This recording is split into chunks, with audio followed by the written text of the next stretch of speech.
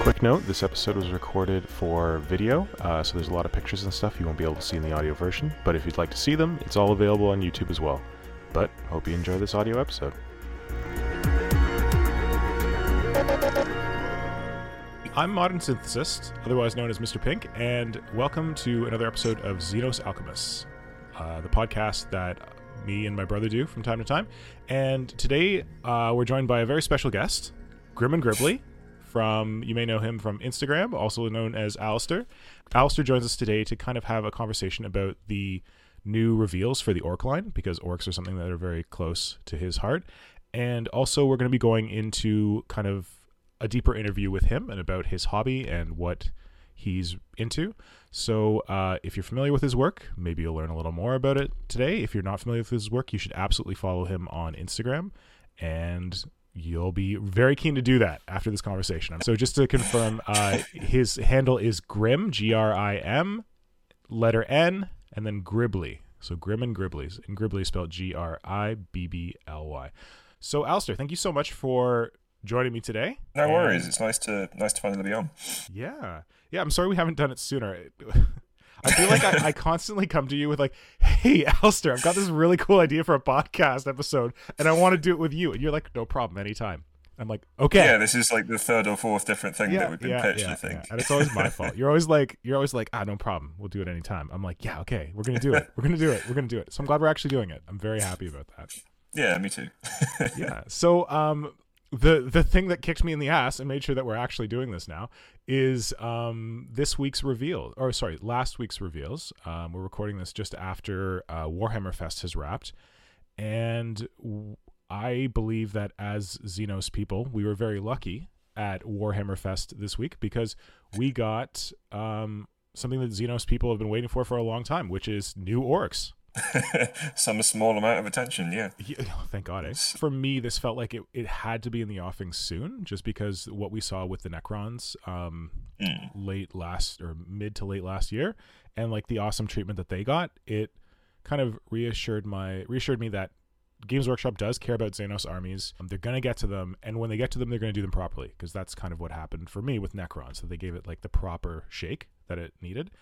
And for me, I feel like the two armies that are tied that need Games Workshop refresh treatment the most are Craftworld Eldar and Orcs. So I was certainly really happy to see this. How did you feel when you saw those?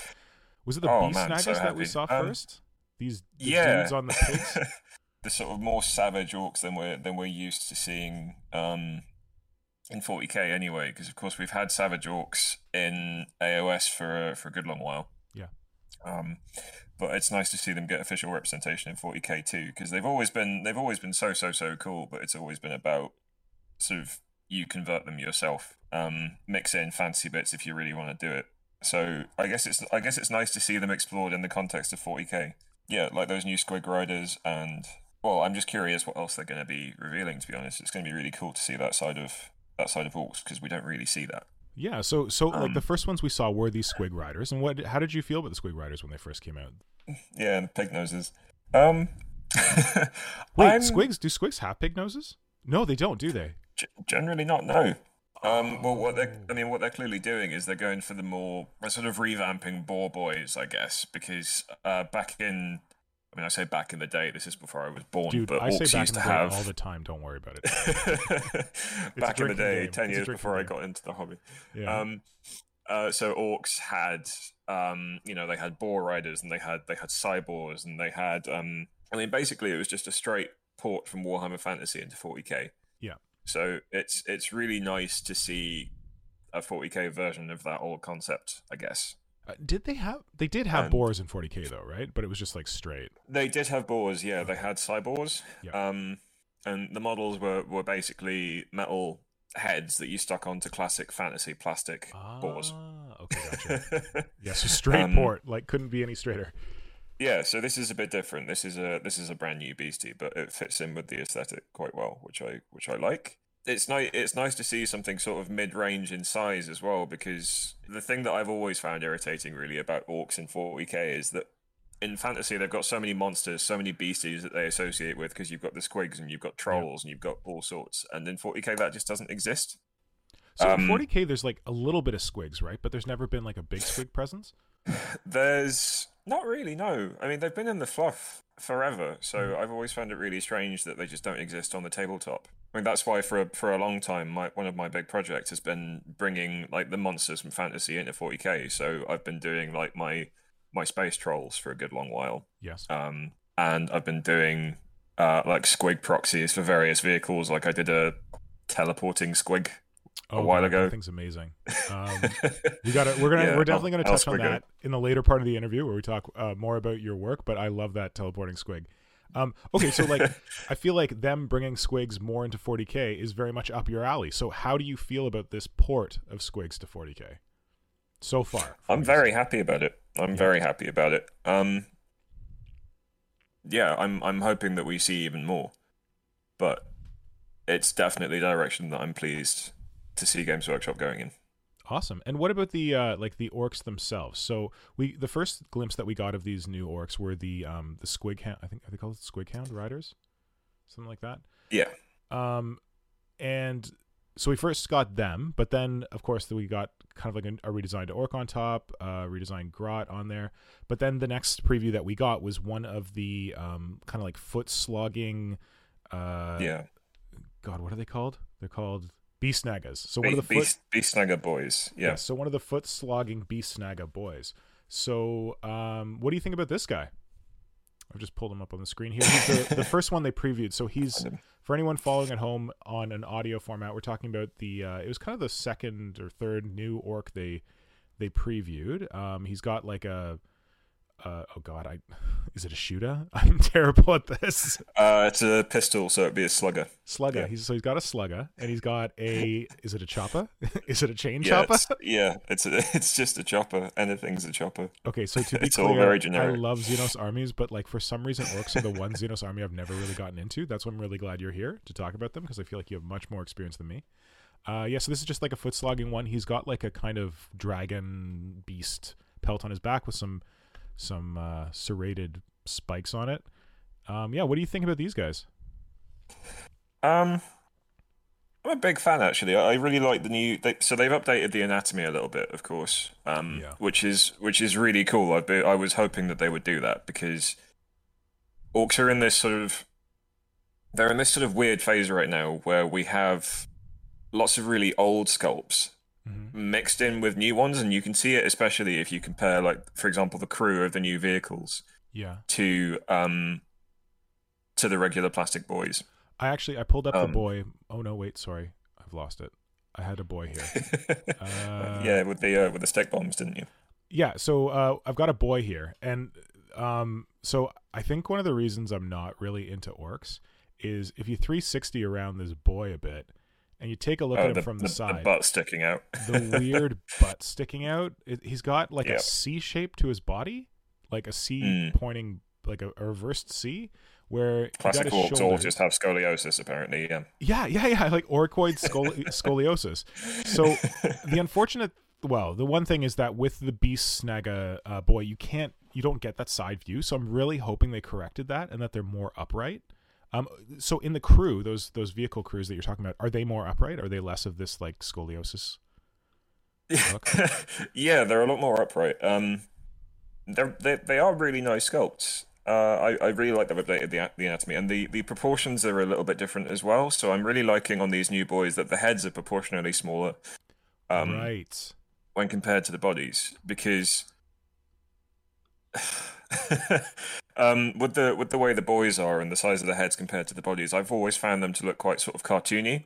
I mean, Games Workshop just has that in general. That the heads, hands, and feet are just too big. It's more obvious on human miniatures, but you see it on orcs too. Whereas on this one, the head is proportionally a lot smaller. Yes, which I really like. I think it makes them look a lot more ape-like. It makes them look a lot more threatening. Also, like, I have this thing where one of my pet peeves about Games Workshop is that they'll make something big and muscly, like a big chunky individual, like a model, a beast, something like that, and they'll be like, because it's so big, we need to give it giant armor, we need to give it giant weapons. And I feel like that reduces the size. It kind of like the giant scale of the weapons or whatever makes the big giant chunky thing look smaller. And Yeah. I kind of have that now that you've mentioned the head size. I didn't notice that, but with the big cartoony heads on the old boys, I feel like it makes them look less muscular. But with the smaller head on the new boys, like I really, again, the musculature is better in general on the model, but I feel like I notice more, how big and muscular the orcs are, and that's what I would expect of orcs. Yeah, definitely. Cool. I mean, I do like the classic boys. I think the sculpts are really nice. The old sort of Brian Nelson style sculpts are great, but I'm really enjoying the updated sort of physiology of them, and as well that they've got more different shapes. Like, so you've got this new boy who's really, really muscular, but then if you look at the new character, Zadgrod Wartnagger, he's very clearly a lot skinnier. I'm just gonna pull him up, which I really like. Yeah. Oh man, I love this guy. Like when this guy, they did that preview. Yeah. So if you look at the arms on the Beastnaga, and then you go and take a look at the arms on what's his name, Zadgrod? Zadgrod Wartnagger. I love that he's so much skinnier. Yeah, like he's got the the excess skin around his elbow, and that his ribs are showing, and that he's clearly a different shape. He's a lot weedier. Right. Oh man, that's really cool. I actually didn't notice that as much. The only thing for some reason I noticed on this model, I mentioned this on the stream this week, his left foot. Something about his left foot, like it just looks so cool and like alien to me. The one organic foot he has left, and I don't know that I've never seen a bear orc foot before, or maybe when I've seen a bear orc foot, it just looked like a human foot. But something about that foot, it speaks to me, and maybe it's because it's like thin and emaciated. But yeah. This guy's amazing. This guy could get me into orcs, honestly. He is a really nice, but I'm definitely going to be getting a few and doing conversions with him because I'm just seeing a lot of potential with him. He looks like he's going to be fun. Yeah. Okay. So I'm going to get to him in a second. So I'm just going to progress through. So we talked about the kind of like general Snaga boys. And then, I wanted to talk about this guy. So the what's he called? He's a pain boy? Pain boss. Pain boss. Thank you. Yes. So this was the one that was previewed this Monday, actually before, as part of the Here We Go features that they're doing. Yeah. And yeah, this guy is just super cool. And like, I feel like this is something we talk about on stream or something like that a lot. He's got an open hand. Everyone's like, can I get an open hand, please? And he's got an open hand without a gun in it, without anything. I love that. Yeah, they're so hard to find.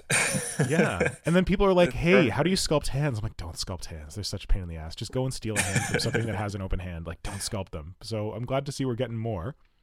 Oh, speaking of the hands, my other favorite thing about him, I only spotted this earlier, is if you like you can see in the reverse. I've always wondered, like, what does an orc, like, he's got a power claw built onto his body, right? So what does he want to do when he wants to, what does he do when he wants to eat his dinner or scratch his arse or whatever? And if you look at his backpack, he's actually got a spare the hand left hand. I didn't. It's the left hand, so he can swap out his claw. I didn't catch that. You know, when I looked at the back of the model, it's got like these like tanks and stuff on the back and like a generator or something. And I saw that hand in there and I didn't think about it. I was like, it must be just to like he's going to fix people up and he's going to slap it on another boy. Yeah. But that's a wicked observation. It's like, no, he can swap out his claw. It's a left. That is really cool. Oh man. Okay, yeah, so these models are just amazing. So what do you think about this guy in general? Oh god, I love him. I'm so happy to see an updated, especially Pain Boy, that just doesn't look like crap. Because I'm not a particular fan of the existing plastic Pain Boy. I think mainly it's his face that turns me off. I don't really remember what he looks like. I'm gonna try and bring him up in the background, but go for it. Keep going.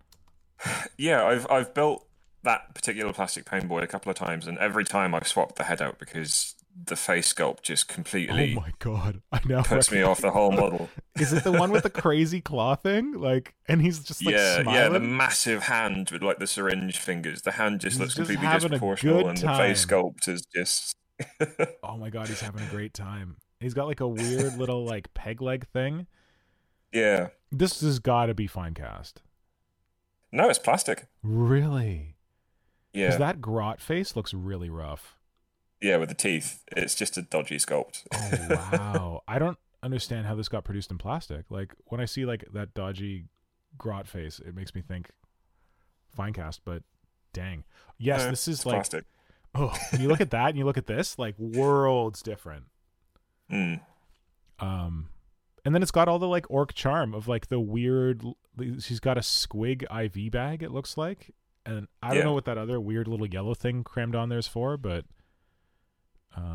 that is that's another thing that I really like. Orcs have always had in their background they use squigs for everything. Mm-hmm. So like one of the what kit is it? It's the Mega Knobs. They have like a Grot mechanic, and he's holding like a squig under his arm with a tube in its mouth because bellows, that kind right? of squig it secretes oil. Oh, It's an oil squig. Yeah. And that one on his banner pole, I think it's a buzzer squig, like the equivalent of a wasp or a bee, because that variety of squig also appears on one of the buggies, the one that fires squigs. So I'm really liking that they're representing different varieties, and they're bringing that more in. Cool. That's another example of them referring back to the old background, which I really really really like because it was just so much more characterful. So speaking of referring to the old background, and it being characterful, I had not realized that this model is an update of an old model. Yeah, it's a revamp of a classic, like, which makes me so happy. Games Workshop is doing this a lot, and it scratches all my right places. Like, I love that they go back to their old lines. They find inspiration from like an old model. This was actually a Pain Boy. I didn't realize it was a Pain Boy, so I just pulled up the picture. It's a Bad Moon Pain Boy with bionic head and arm. And if you look at this model, it's a little tough to find, but if you search that, you might be able to find it. Also, we're putting this up on YouTube as well, so if you want to see it. But it's got basically the exact... Oh, no, let's get rid of that hideous bastard. It's got the exact same bucket head as this Pain Boy. Yeah.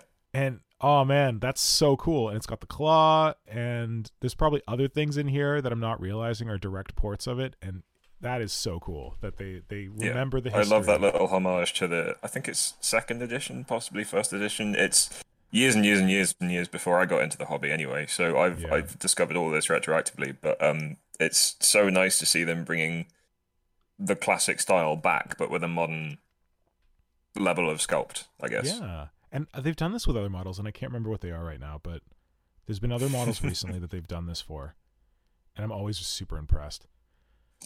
It's just always really nice to see. Yeah. I love this Pain Boss. Like, I just want to grab him, and I just want to, like, clip off some of the super orky bits and just make him into some kind of weird, grotesque rack, something or other, because I think I could do it without too much work, and preserve that cool musculature, the cool, like, bionic legs. They don't look very Dark Eldar, but whatever, I don't care. He's just too cool.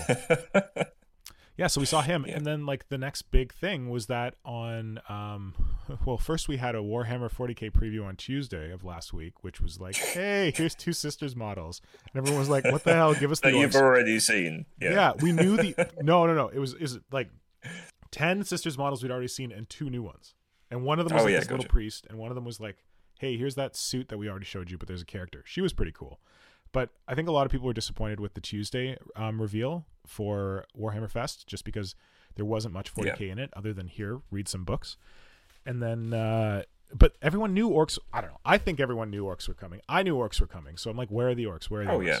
Fortunately, they split up the 40k thing onto 2 days, and the orcs showed up on the Friday one. And they... Worth the wait. Sorry, what was that? Worth the wait. I would say it was worth the wait. First of all, I just want to comment. I love these orc videos they've done.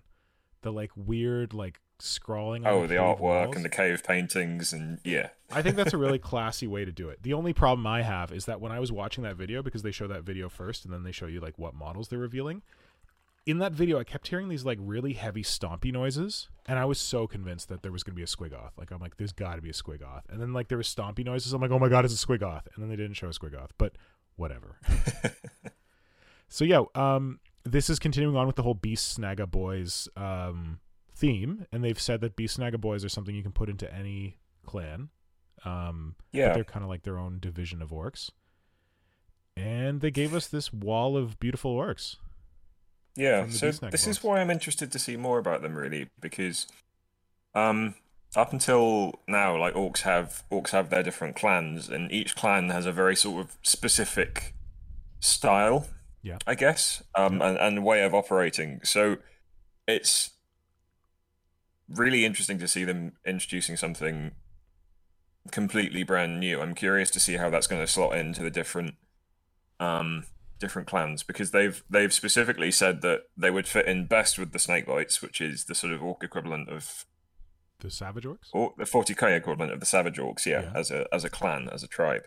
But they've also said that the Beast Snaggers, this new faction, are not exclusively from the Snakebites. So I'm curious to see what impact that has on the clan culture. If they're going to do anything else with the clans that we've not seen yet. Hmm. Because It'll be interesting to see if there's more of a sort of blending, I guess. I'm familiar with like the clans on a high level, like because I got into 40k in second edition. I know the Goths because they were like the main orcs back in the day, and then Yeah, like they're the poster boys. Those guys got a lot. yeah, and then there's the snake bites have always intrigued me because they're more savage, and then I can't say why I love blood axes. Are blood axes a clan or are they just like a unit? They're a clan. Okay, so Yeah. they're like the sneaky commando boys, right? Ye- Not just the commando boys. They have. I think they've got the highest proportion of commandos Yeah. and storm boys. The Blood Axes are the clan that's had the most contact with the Imperium. So they've Oh. absorbed the most Imperial culture. So they will use camouflage, for example, and they have a lot of looted Imperial equipment. Yeah. Um, Okay, but that's so. Oh, see, I thought they were just commandos. I just love, for some reason I can't explain. I love orc commandos, and I'm really hoping they do some orc commandos as part of this release. Like, mm, are the current commando models? Do you know if they're plastic or no, them they are still metal, I think. good? That leads me to believe they might do them. That because I don't know. I Yeah. just love commandos. Well, you say that, you'd hope so, wouldn't you? But like that's one of the reasons that the Orc range is in such a weird spot because we've still got models from Gorka Morka, like the official Deathcopter miniature. The sculptor's older than I am, which Oh, is especially weird because they released a plastic one yeah, in for a starter set, but then they never Black made it Reach. available separately. It was really strange. Oh man, okay, that I've got an axe that I grind regularly, and that's that. This is not the same because like Black Reach came out like 10 years ago, and they still don't have the Death Copters out. But um, Games Workshop released Death Watch Overkill, which is how they introduced the Gene Stealer cult against fighting Mm. against the Death Watch. And in Death Watch Overkill, they had a new Patriarch, they had a new Magus, they had a new Primus, they had Neophytes, Oh yeah, Acolytes, Aberrants, and then they had brand new Gene Stealer sculpts that took them more back towards like the second edition version of Gene Stealer. yeah, So with the kind of, ribbed paneling on the back, and yes, and yeah, those have never been released in the like 4 almost 5 years since Overkill it's came out. bizarre, isn't it? Yeah, I don't know. So I think they're probably holding them for like Gene Stealer cult release, but that's crazy that they have like an old Gorka Morka Death Copta, and you can buy that, but you can't get the Death Coptas out of Black Reach. Isn't the Death Copta not even in the Codex right now or something? I thought someone said. I I don't think know. it still is. I don't know. I'm not I'm really versed reasonably on sure. Tyranid codexes, so I don't know if you're really versed on orc codexes, but um, I mean, I sort of am. If I'm doing a build, I'll give a sort of slight nod towards the rules, but yeah, mostly if I'm making something, it's just because I want it to look cool. that's the best way to do it. That's what I think is the best approach. Yeah. So back to clans. So I'm familiar with those, Mm. and there's like the Bad Moons and like the Red Suns. But how restrictive are the clans in terms of rules? Like, do they fully like limit you to only these models and not other models? Because Well, they don't limit you at all. See, this is again, this is another thing that I really try and explore more in my builds. Mhm. So alt culture, it's got several subdivisions. So it's got the clans, which is the Snakebites, Goths, Bad Moons, Evil Sons, Death Skulls. Mhm.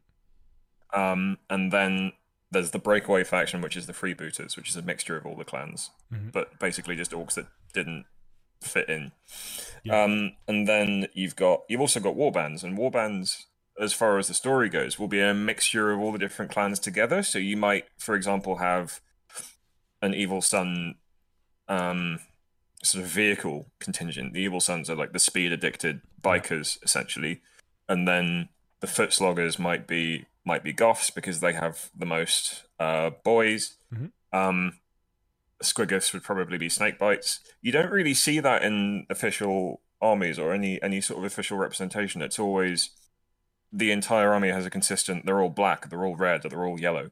Mm-hmm. So I'm really trying, when I build my lot, I'm trying to have them as more of a mixture, I guess, because I think that just has so much more character. It makes me think of the new Drukhari Codex they just released, Dark Eldar, because Dark Eldar has a subdivision within their force where there's like Kabalite troops, which are like the normal Dark Eldar warriors, and they're the ones who have like the planes and all that kind of stuff. And then they have the witch cults, which are like witches, reavers, hellions. Yeah. And then they have the covens, which are the homunculus stuff, which is what I'm really into. And in the most recent codex, it used to be that like you had either a coven force, or you had a cabal force, or you had a cult force. And if you chose that, you only got benefits if everything was from that. But in the most recent Dark Eldar Codex, they released this thing called the Real Space Raid formation, which is like you are allowed to take 3 separate forces as part of your force. And as long as you have a leader from a cabal, a leader from a coven, and a leader from a cult, you can have like different, what are they called? They're not formations. They're like, whatever. I don't play. But the idea is that they're trying to encourage people to blend their army. They're trying to encourage people to use different factions within one army. And maybe there could be something cool like that for orcs, where they give you a reward for taking a subset of your faction with like a boss from that area, and then like some units. And then you can also have a boss from a different clan or force, and the units from that one. Yeah, I think that'd be really cool to see. I mean, orcs, they've never been that restricted in terms of rules. It's more of a story thing, and I'm much more about the fluff than I am about the rules, because I haven't played in years, because I've just not been in one place for long enough. But dude, I've been in one place for long enough. I still haven't played in years.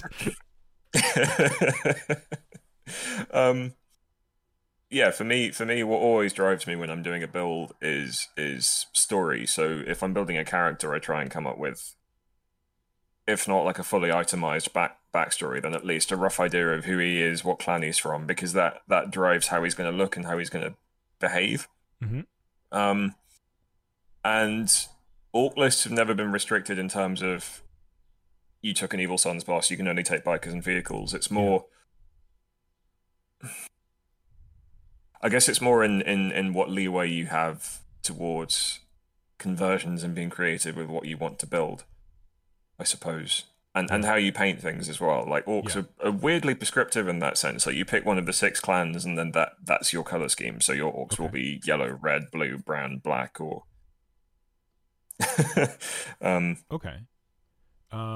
So this new force, the Beast Nag, it kind of cuts across those divisions. Yeah, it seems to. It doesn't really fit into any one. Like I'm trying to establish like a scheme on them, and like their armor is white, which I haven't really seen for orcs before. Yeah, that's new. Which is neat. And I'm having trouble picking out any other colors in there, but yeah, it looks like it's like predominantly white color with red. I think that was probably deliberate, so that they don't fit too much into one particular clan. Yeah. Also, like you can't use red if you're like riding a squig, because it would just all blend in. Yeah. So at the preview, the Warhammer Fest preview, we saw a whole whack of Beast Naga boys, which is cool. There's like a Beast Naga knob in there, which they don't have a close-up picture of, which makes me sad, because he's got a cool kind of.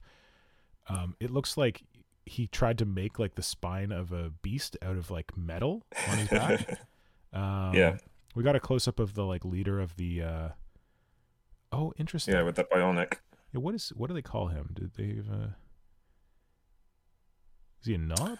Oh, Beast Naga's so he's a knob. Yeah, the weird thing is he'll be a knob. He's riding a squig. He's not riding a squig hog. Like it's got 2 legs.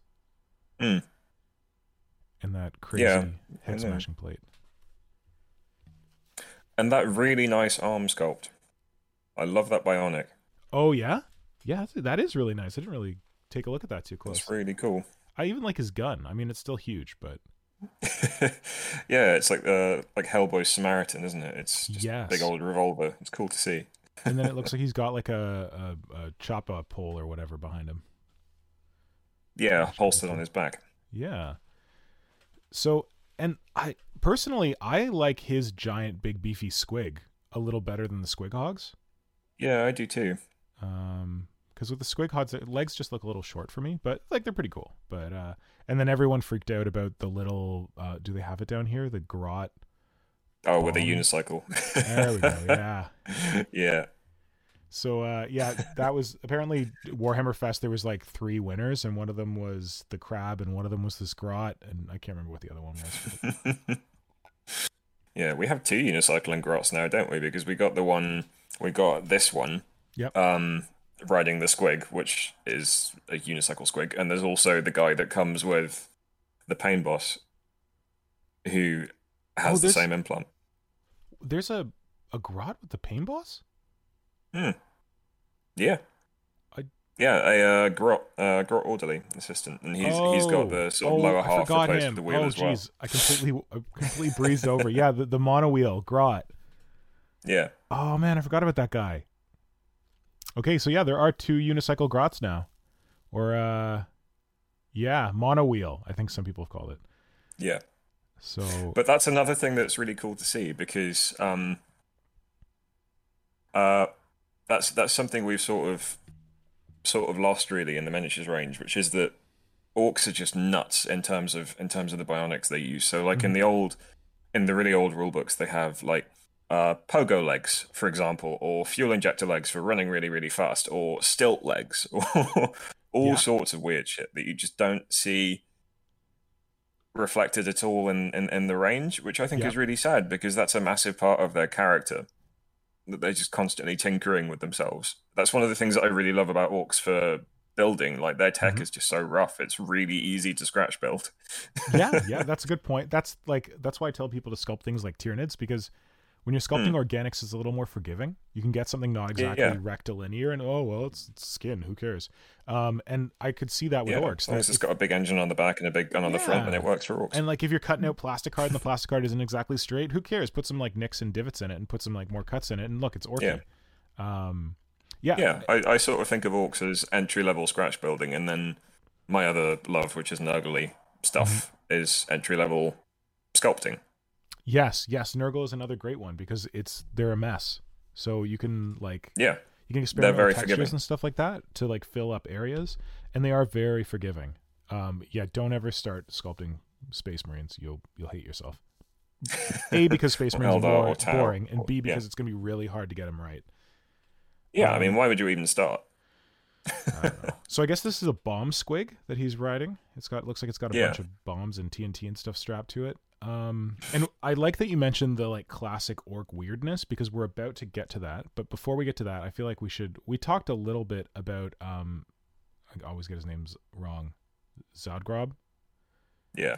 Wartsnagga, yeah. So this guy was he was one of my favorite, I think he was probably my favorite 40K model that they showed off. And he's just so cool. You touched on how he's emaciated. I like that he's got hair, because like people that I know in the community, and you can see that it's just been stapled on. Some people commented if they wonder if those were teeth, like hair squig teeth, like the hair squig was like biting into him. Yeah, see, I wondered that too, but then they said on the video, it's the beard. Yeah. For me, that makes me think it's just stapled on. Like, if you look at both corners, there's one, and then there's one bottom of his lip too.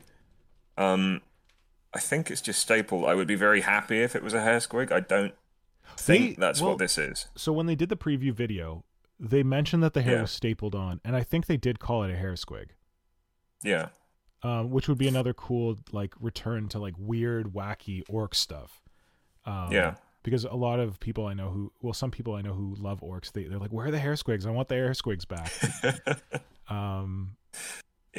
Yeah, so I love that about him. And like, even like his bionic leg, like it looks like thin and kind of like really like looks like it's got some wicked talons on it, and it's all spindly. Claw, like his I don't know what that's called, but the claw on the end of his pole is just amazing. Yeah. It's just really nice to see an alternate body shape on orcs as well. That's something that's something I've been exploring for a while. Like, I've got my big fat war boss, and I've done a skinny weird boy as well. It's nice to see them exploring that a bit more. Yeah, this guy would make a great weird boy, because he's so skinny. He would make a fantastic weird boy. That was my first thought. He even already has a staff. You just have to replace the head on it, and you've got a weird with boy. The hair. Oh man. Yeah, he'd be fantastic. Replace his pistol with an open hand. Yeah. They should do a double kit with him with Weird Boy bits. And Totally. the other thing is he's another callback to a classic orc. So this is the same Which character, I right? also love. Yeah, it's the same character. Zodgrod Wartsnagger. Yeah. Yeah, And- he's from the classic Freebooters Codex, as far as I remember. Right. He does look freebootery to me. And again, you got that Yeah. same kind of claw pole thing. You got the same like hair and beard. They even painted it blue. Oh, what has he got on his pole? It looks like he's got like a boar bone on his pole. It's a little sculpt of himself riding a boar. Oh, cool. Like you see, it's got the blue beard and he's got the claw and all Yeah. that stuff. Oh, the claw. Oh, okay. I thought those were horns, but you're right. That's really cute. So I guess they removed the boar theme, and then also this guy looks like he's got an eye patch, but I guess it was just kind of like a nod to this character. Yeah. I mean, it's the same character by name, but they have really updated him. So like he's got the bionic leg now as well. Yeah, and I'm not mad because he is so cool. I love the update. I'm really happy with it. I've been planning on conversion of Zodgrod for ages anyway, so I'm really happy that they released an official model. And I think that in the video they made it clear that none of these things are limited edition, so they'll all be coming out. Like you get them in the box first, but then you can get them later. And this might be the first orc, possibly the first orc model I ever buy. I don't know that I've ever bought an orc. It's weird because like I got into 40K in second edition, but before I got into 40K, I had a friend who got like random models, like 40K models, and they were like, hey, let's paint these together. And the first 40K model I ever painted, I forgot this, was an orc. It was like Oh, really? No way.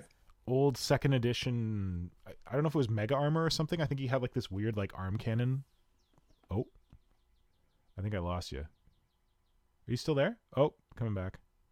There we go. I'm back in. So I can't see your video yet, but it might be coming. Oh, here we go. Dropped out for a sec. Sorry.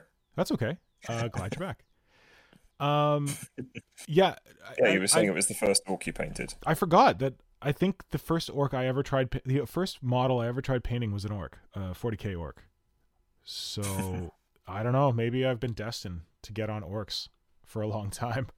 I guess one other thing they showed at the Warhammer Fest this week was the War Boss in Mega Armor, and I didn't realize how significant this is. People have told me, like, because I don't follow orcs. Oh, that's closely, a big thing.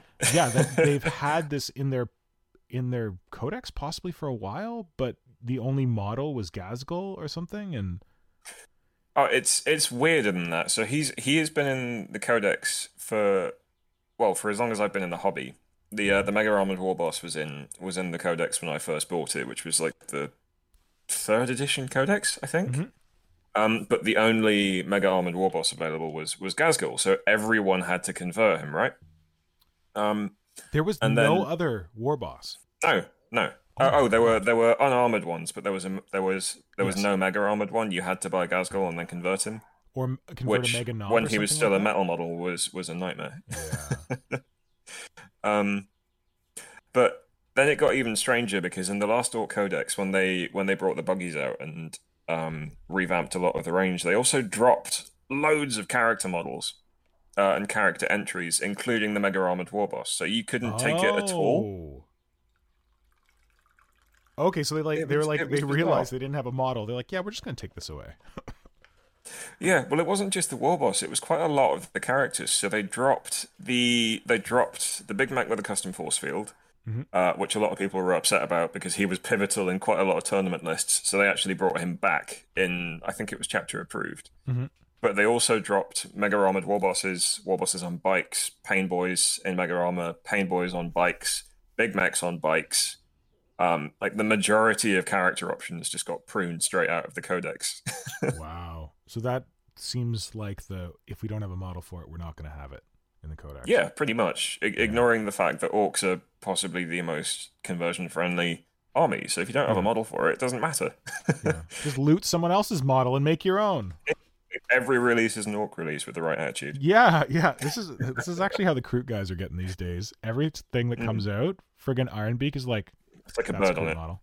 Yeah. That's a Kroot model. That's a Kroot model. I'm like, okay, like to the point now where like Blitz Mechanica is sending me messages, and on Saturday of Warhammer Fest they showed this like Sigmar winged angel character thing. Wasn't really moved by it, but Blitz Mechanicus like, that's an orc base. That's a Kroot base. I'm gonna steal that from my Swamp Kroot. I'm like, okay, sure. But yeah, orcs were the original, the OG. I can loot that.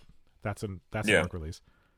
That's always been my favorite thing to do, like picking an obscure sculpt and making it into an orc, like the Wereboy that I made out of that vampire, or the fat warboss that I made out of the Jellipox infected.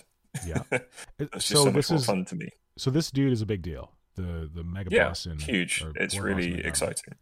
Cool. I like his little Grot Gunner. I think that's a really good solution, so that you don't have to have him like having like a giant axe in one hand and a giant gun in another.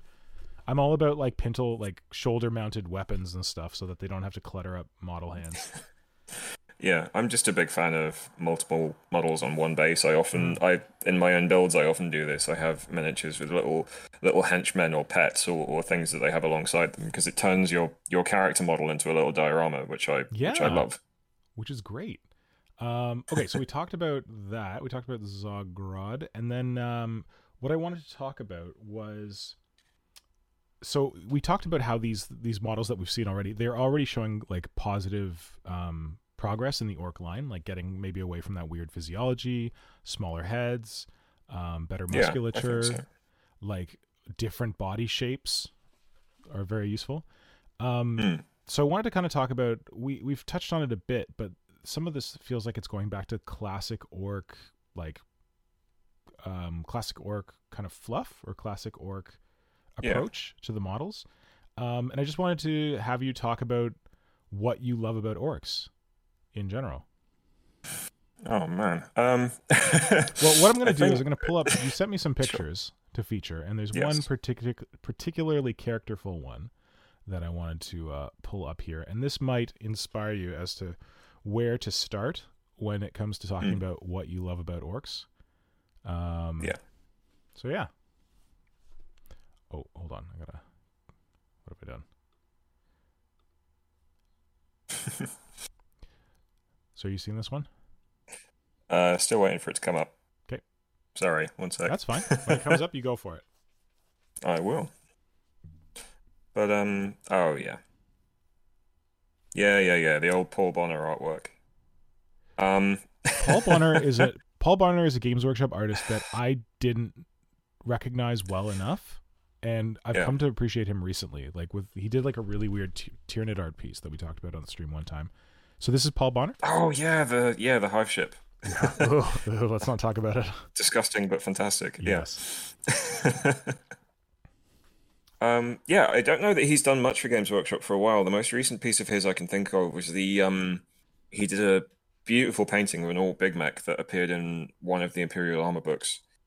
But I think what I love about his orcs is just that they are so characterful, and the mixture of costumes and styles of dress and the weaponry and just everything about them, I guess, speaks to what I really love about orcs, which is that of all the factions in 40k, they're probably the only ones having a good time.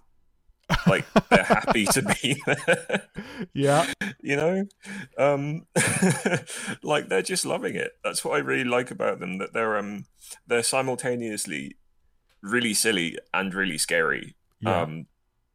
One of my favorite, I know you don't really like Black Library novels, but I have a few that I like, and one of my favorites is one called Evil Sun Rising, which is about orcs invading a planet from the perspective of the orcs.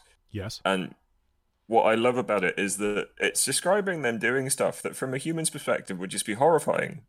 Like there's a point when the crew cut a not princeps, I don't know the term for the commander of a knight, but they basically cut a knight pilot out with a blowtorch and then roast him and eat him, but they just describe it as like this big party, like they're just having this barbecue.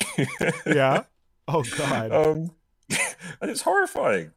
Like that's what I love about them, I guess, that they're monsters and they're terrifying and they're horrible, but as far as they're concerned, they're just having a good time. So you sent through a couple of examples of kind of like classic orc artwork from 40K. Oh Um, yeah. was there any of these that you particularly wanted to touch on, or is it just capturing The the spirit feel? that I love about them. I think they're all equally brilliant, to be honest. I can have a quick look and see if I have a favorite. But um, ooh, here we go. So it'll be this one. Either this one or the The next one along, I Mechtown think, or which the is with the King? What was the other the one? Mechtown with all Yep. the winches and the pulleys. This one. Yeah. So I love talk to us this about one. Mechtown. So this to me just speaks to the mad chaos that orcs are, which I absolutely love. um, Is this another and Paul Bonner? these are both Paul Bonners, yeah. Wow, they are so cool. Like I love this little guy down here, like planning out something. Yeah, that they're talking about their drawings and they're figuring out what to do next, and you can see like it's all very Wallace and Gromit, which I love because stop motion's another love of mine. But Yeah. Oh, and then we got like grots up in a bucket at the top, and like there's one grot yeah, like yelling at the other grots, and there's one like yeah, grabbing and they've like got stacks of drawings. plans and papers, and they're all like you can see on the drawing where it's been flipped over, they're designing a stomper, which is what's being built in the background. Oh yeah, okay. Wow. um, so yeah, I think that's my favorite thing about them. They've just got this fun approach to intergalactic war, which is refreshing, given I how grim agree. dark 40K usually is.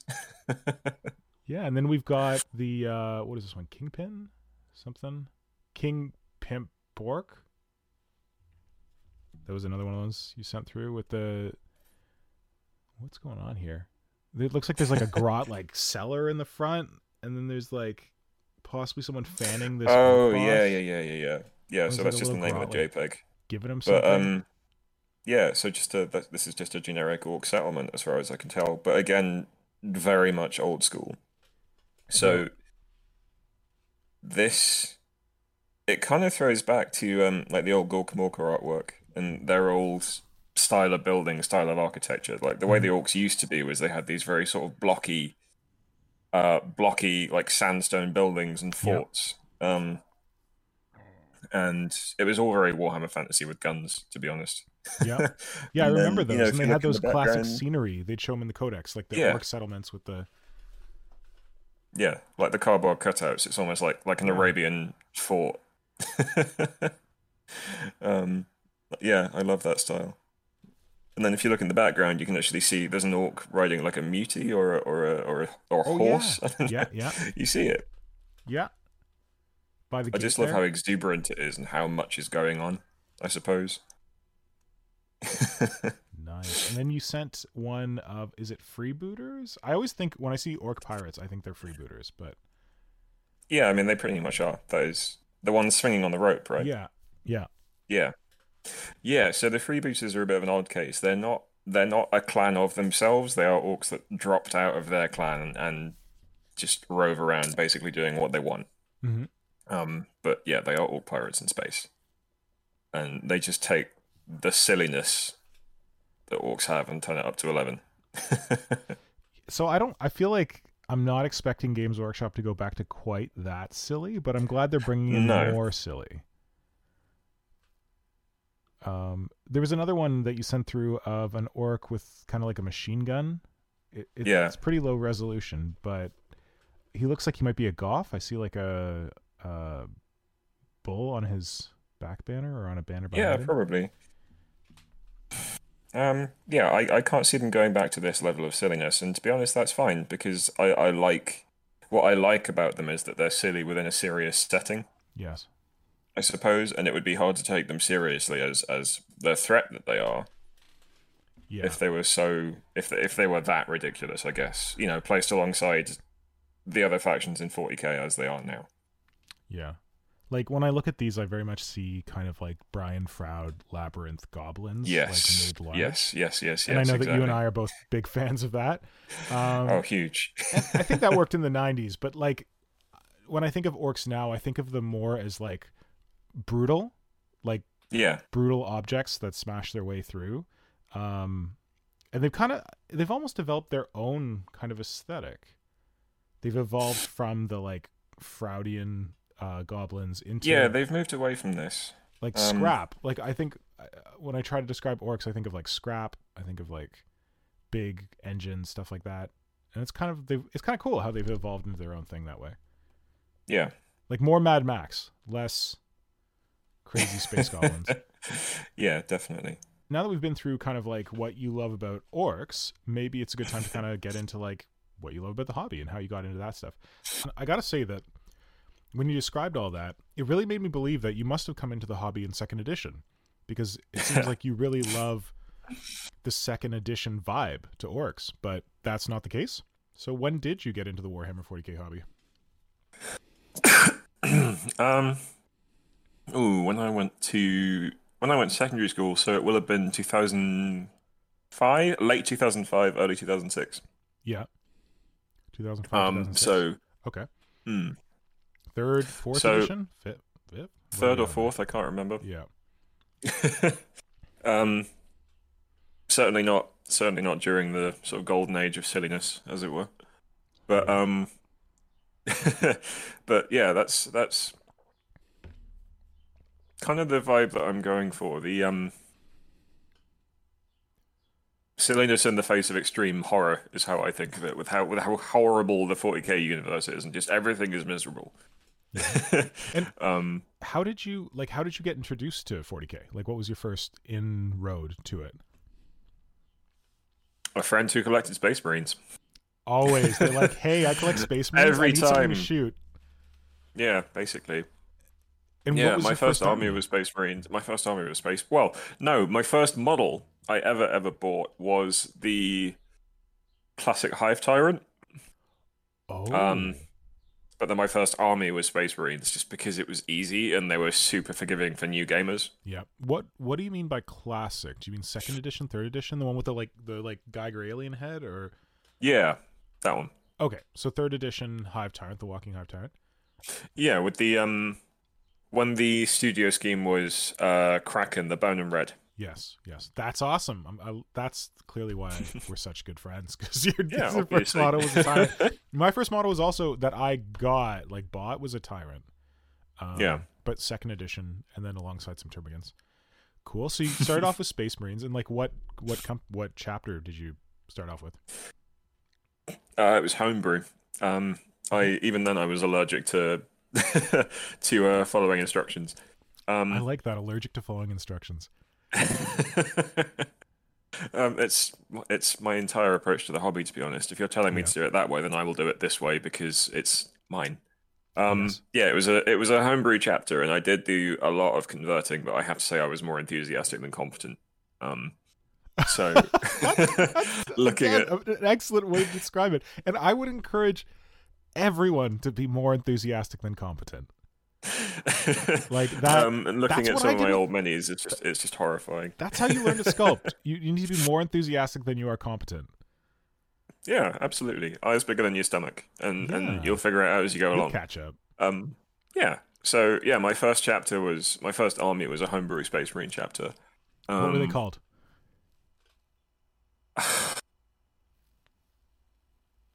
The Knights of the Blazing Sun, which when I was 11, I thought sounded super cool. Of course.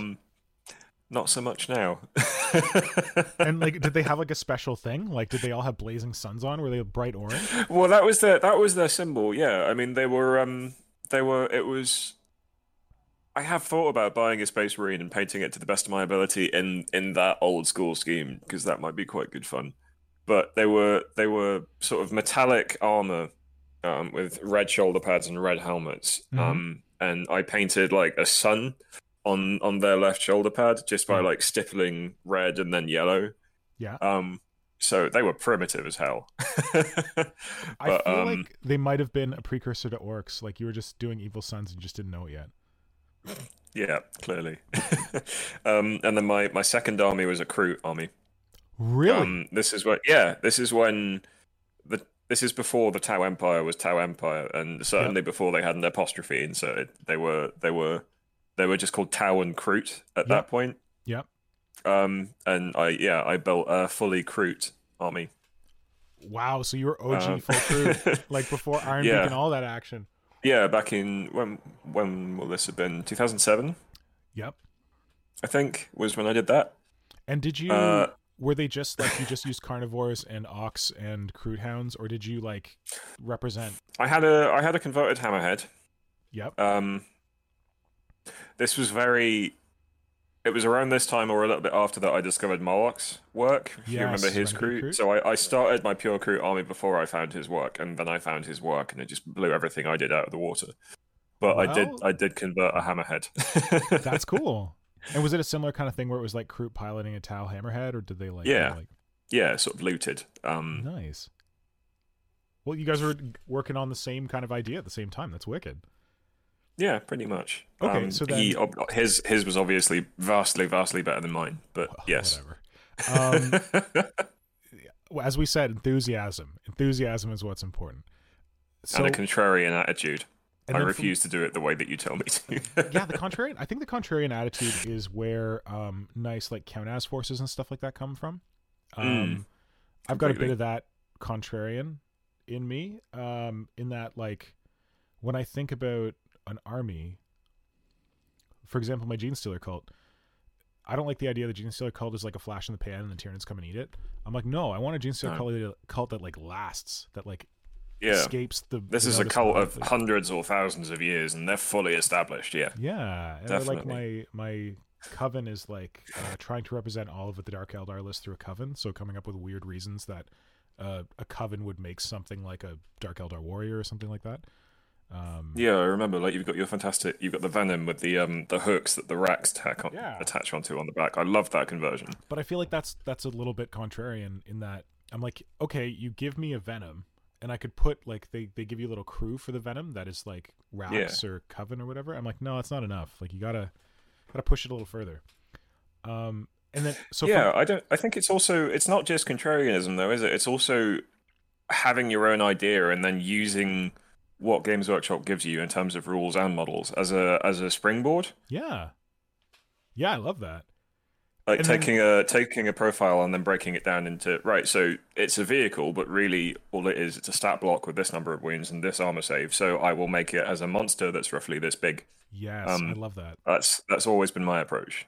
And you can do that even with just like rank and file troopers. Like you're like, I want something bigger and tougher. Well, then find something in the list that has a higher toughness or higher wounds, Yeah. and then just make it big and beefy in another way. Yeah, completely. Where did you go after Kroot? God, I can't remember. I think Necrons for a little bit. Mm-hmm. I did. Yeah, that was my first proper gaming force. I went to a couple of tournaments for my Necrons army. Hold on, I've got one of your Necron models here. I just gotta pull it up. Oh yeah, the Walker. Yeah. Yeah, so you did this really funky converted Necron Walker. What did you convert it from? It's a it's a Triox Stalker sort of smushed together with a Ghost Arc, as far as I Yeah. remember. Yeah. I think. Because like Necrons have these sort of Canoptech constructs. I wanted to make Yes. something that was really not humanoid, not like anything else in the Necron line. Yeah. Like very clearly something completely artificial. So I just spent a few evenings messing around with this build and seeing what I could come up with. I think it's really cool. I really wish I'd finished it. I enjoyed building it. Oh, you didn't finish it? It looks pretty close to done to me. Yeah, I mean that was about a third of the way painted. I gave it to a friend who plays Necrons and who would get much more use out of it than I would because I'd finish it and then it would just sit on my shelf forever. And so was this in the era that you were going to tournaments, or that was pre this? that was pre this. Okay. I made that 2017. Oh, okay, gotcha. Three and a bit years ago. Yeah, so I had my Necron sort of tournament army, and then I just sort of stopped gaming for a while. I was just converting and painting a lot. And then I switched over to Warhammer Fantasy. I had a massive Night Goblin army. That was what I was Oh. doing for a long time. Cool. Was that when they was that before they re-released them? Like before the It was when they were. first It part? was when they were still Night Goblins. Yeah, it was Yeah. before Age of Sigmar happened. Okay, yeah. Back when it was just Warhammer Fantasy. So you took a Um, break from gaming, but you it sounds like you were still hobbying like consistently throughout. Yeah, well, it's been my creative outlet for a very long time. So, like, even now, I don't really play ever. Mhm. Um, but the conversion side and the community side as well, like getting to know you as well, for example, has always been what I've enjoyed about the hobby. So, gaming, I can sort of take or leave it. I just Yeah. want the creative outlet. Yeah, no, I'm with you on that. But I think the creativity and the community sides are definitely what I'm into as well. But you kind of mentioned that when you do a conversion, you have a mind to like what it could represent in a codex. I think that's Yeah. how I approach it. That I don't worry about playing, but if I had to play, I have an idea for what this thing could be. Yeah. And like people ask me sometimes, they're like, "Oh, what do you do for your rules for your conversions? Like, do you like do homebrew rules?" I'm like, I don't really care. And if I'm making like a giant Dactylus, I guess you could use it as an exocrine because we have like an exocrine stat. Like, Yeah. yeah. Okay, so you went to Necrons, and then from Necrons you went Fantasy Battle. When did you come Fantasy, back yeah. to 40K? 2017, around the time I built that Necron Walker. So Okay. I did that Necron. I did some Tyranid builds that I really need to finish. um, 3 years on. Yeah. So this was before I really did. This was before I really did orcs. I started a small Tyranid force. Yeah. This is when I really got into blogging. So I discovered I used to check your blog every other day. Oh God, I did not And I post nearly started. enough for that to be required. No, I know, but it was good reading. And this is when I was really getting into properly getting into modeling and converting and sculpting. Nice. So like I was using your sculpting tutorials, for example. Great. Um, picked up the hand cream trick, which is so helpful. Yeah, Uh, that is not my trick. That is Hydra's trick. He just gifted it to Mm. me, and then I just loudmouthed it to the rest of the world. You just shared it with everyone. Yeah. Um, Okay, so you yeah, had a so I bit of sort of Tyranids. a little bit of Tyranids, and then that was when I got into orcs. I think Nice. I've pulled about up 3 years ago. an orc picture here, which I love. I think you described this as your fat war boss. My fat war boss, yeah. And like you said, He- you like having different things on the bases. We got a cute little squig with a hat coming along with him. Yeah, he's got pirate hat. Yeah. Of course. Yeah, he's still one of my favorite builds that I've ever done, I think. I think he's certainly one of the most successful. He's still one of my favorite models you've ever done. Yeah. And in terms of models, what was this based on?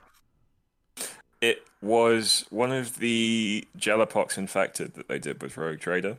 Really? Uh, Oh, the yeah. hand. I see the hand. That's the weird one with the hair, I think. Yeah, oh I changed him a lot. I'm Yeah. seeing if I can find the official image of him. Here we 'Cause go. the foot looks like a storm fiend. It is a Storm Fiend. Yes, Okay. the feet are Storm Fiends. Yeah. So I'll just send you an image of the model I converted it from. But he's I don't know if you remember I was talking about earlier. I really, really, really like to find the least promising model possible and then see if I can turn it into something cool. Yeah. Because it's a challenge for me, and it means that once I get it done, again, this is the contrarian coming in. Once I Yeah. get it done, no one else will have anything remotely similar because no one else will be stupid enough to try it. Yeah. Um, So this is the guy you converted him from, the butcher Yeah. kind of dude. Actually, where Yeah. are they? But like I see maybe some of that musculature is hidden under all that armor. yeah, And the hand is definitely close, but it looks like there's a lot of other stuff that went in there. his left arm is completely scratch built. I sculpted over the belly. His legs are sculpted with Storm Fiend feet. Yeah. And the rest of it is just a mishmash of orc components and pieces that I had in my bits box. Nice. But And then you yeah, said- sculpting has been my weakest area for a long time, so it's something that I'm really, really working on fixing. So like with him, I sculpted his belly and like his chins, his fat, Yeah. and his legs as well, his trousers. So what you consider weak, I don't know that other people would consider weak. But I understand that it might not be at the point where you want it to be, but I'd say you're still pretty strong on that. You sent through another. Is this an orc or is this a chaos? No, it's an orc. It's got a banner pole. It's the one with the claw and the... He's an orc slaver. So yeah, I sent him through because he is relevant to what they're releasing now with the Beast Snaggers. Mm-hmm. Because referring back to what I said earlier about I really wish orcs had more monsters and creatures in 40k. I wanted to do like a slaver army, so like with trolls counting as dreadnoughts and squig riders counting as bikers, and that guy was going to be my war boss, like a slaver who has just become the leader of his own warband, which is why he's got that claw. Mm-hmm. Like the classic, like the grot slaver, I guess. Yeah. So I may revisit. I think I actually will revisit that model and finally finish him now that beasties are coming back. And you know what? I don't know. I guess did that squig naturally have that weird gob thing on it? No, I added that. That's from a biker. You know what that looks like? That's exactly those squig hogs. You converted a squig hog before the squig hogs. Oh yeah, that's true. I did. That's like you just put a big hoggy body on that. It's the exact same thing as the squig hog. Well, I guess like orcs, they have those big metal like lower jaw things, but you nailed it, buddy. The iron goblin. Yeah, it's yeah, that is the fairing from the front of a war bike. And then he's got little blinders on, the squig? Yeah. Cool.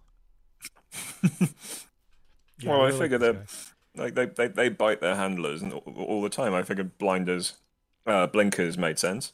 You should totally put those on your squig hogs if you get any squig hogs. Oh, I totally will. Nice. Like, that's one of the things I really love doing. I like considering how a character would actually use his equipment and how it would actually work. So, like, for example, on the claw, yes, it's got a little finger guard, and I made buttons, and I scratch built a trigger and all that stuff. So it looks like it could possibly work. Perfect. And I try and do that with all my miniatures. I try and consider how things would actually be used. So, like, if I go back to my fat war boss, he's a good example of in the rules a warboss has a claw and a shooter, but I wanted him to have an open hand, so yes. I strapped it to his back, so it's on the model for if anyone wants to complain, but I still get my sort of vision. Oh, so it's in like a it's slung across his back somewhere? Yeah, it's on a sling. Oh, nice. I like that. Yeah, and like the Mega Armor Warboss we saw where you got the Grot Gunner on the shoulder so that you can have like, he doesn't have an open hand, but you can have more flexibility around that. Yeah. Perfect. So these are your orcs. We talked about your Necrons. We talked about your Tyranids. We don't have any pictures of your Tyranids because they're long lost. There was some long lost. I got locked out of that Instagram account. Yeah, but they will come back, right? Because I've been bothering you for so long. Oh, you've been pestering me for 3 years, man. It's so fucking beautiful. So, you did, like, one of the very first things I ever remember seeing of yours on that old Instagram account that you got locked out of was a really cool modernization of the big giant head zoanthrope. Like, not talking about the giant head zoanthrope we have now that are very long, but talking about like the classic one with like the shield-shaped head and the two legs and the warrior torso. Yeah. Yeah, so you were doing an amazing version of that, and I was like, hey, when are you going to finish that? Hey, when are you going to finish that? Hey, when are you going to finish that? And I pestered you enough that you're like, you know what, I'll just finish it and give it to you. I'm like, yes! Yes! So one day, that will see the light of day. One day, and then I will have to paint it. Which will be a problem because I don't do much painting, but I will do it because I love that thing so fucking much, and I love the original Zoanthrope that you based it on. So yeah, it's too bad you don't have pictures of your Tyranid stuff because your Tyranid stuff was really neat. I still hold out hope that one day you might get back to Tyranids. Maybe it'll take a new Tyranid release, but yeah, I do intend to. It's on the long list of projects that I intend to revisit. So you mentioned Nurgle. I don't know if I have. So I've been doing that more recently, I guess. But yeah. You've done some Necrons recently. I'm just flipping through your Instagram quickly. Yeah. You got a really cool scheme for your Necrons. That's like a teal and the teal and the white. Yeah, and like some yellow, like orange in there. You did a friggin' cool. Is it a Nightbringer based on Catacross? Yes. He was fun. Oh man, He's friggin' cool. Yeah, the Necrons are solely because I can paint them super, super, super quickly, and I really Yes. wanted a gaming force that I can actually have a go with. So like one of the warriors is maybe 10 minutes worth of painting. Oh, really? So Amazing. yeah, they're very, very, very quick. Like that was the whole point of that scheme. The characters take a bit longer, but because of course they do. But Yeah. they are very quick. One day I want to do Necrons, and I tell myself that it's going to be an easy scheme, but I'm worried it won't be. But yeah, you got some really cool Necrons. I can't get enough of that Nightbringer. That you called on the whole, like, the new design elements that they have, where the new Catan, whatever, they have Yeah, the like sort of control units. yeah, the what do you call it? The Canoptic Parasite, keeping him in Yeah. check on his back. Oh, it looks so good. And then you use like Catacross, and you use like is that his name? I Yeah. can't remember how to pronounce it. Yeah, Calicross from the Nighthaunts, not Nighthaunts, the Ossiarch, whatever Yeah. they're called. But Soul like, Reapers, and sculpted very- his hood as well, which was Yeah. fun. Yeah, you got the hood on there, and I feel like it's not a simple conversion, but it's a efficient conversion. That you used a lot of Catacross, you added a few bits to it, but it looks completely like perfect for Necrons and totally different. I love it. Yeah, it's mostly Catacross. I made the scythe obviously, and I sculpted Yeah. the hood Yeah. because I wanted to fit with the more sort of Reaperish aesthetic, and then I just added a couple of select Necron techie bits, I suppose. But yeah, it was a minimal amount of work. Yeah.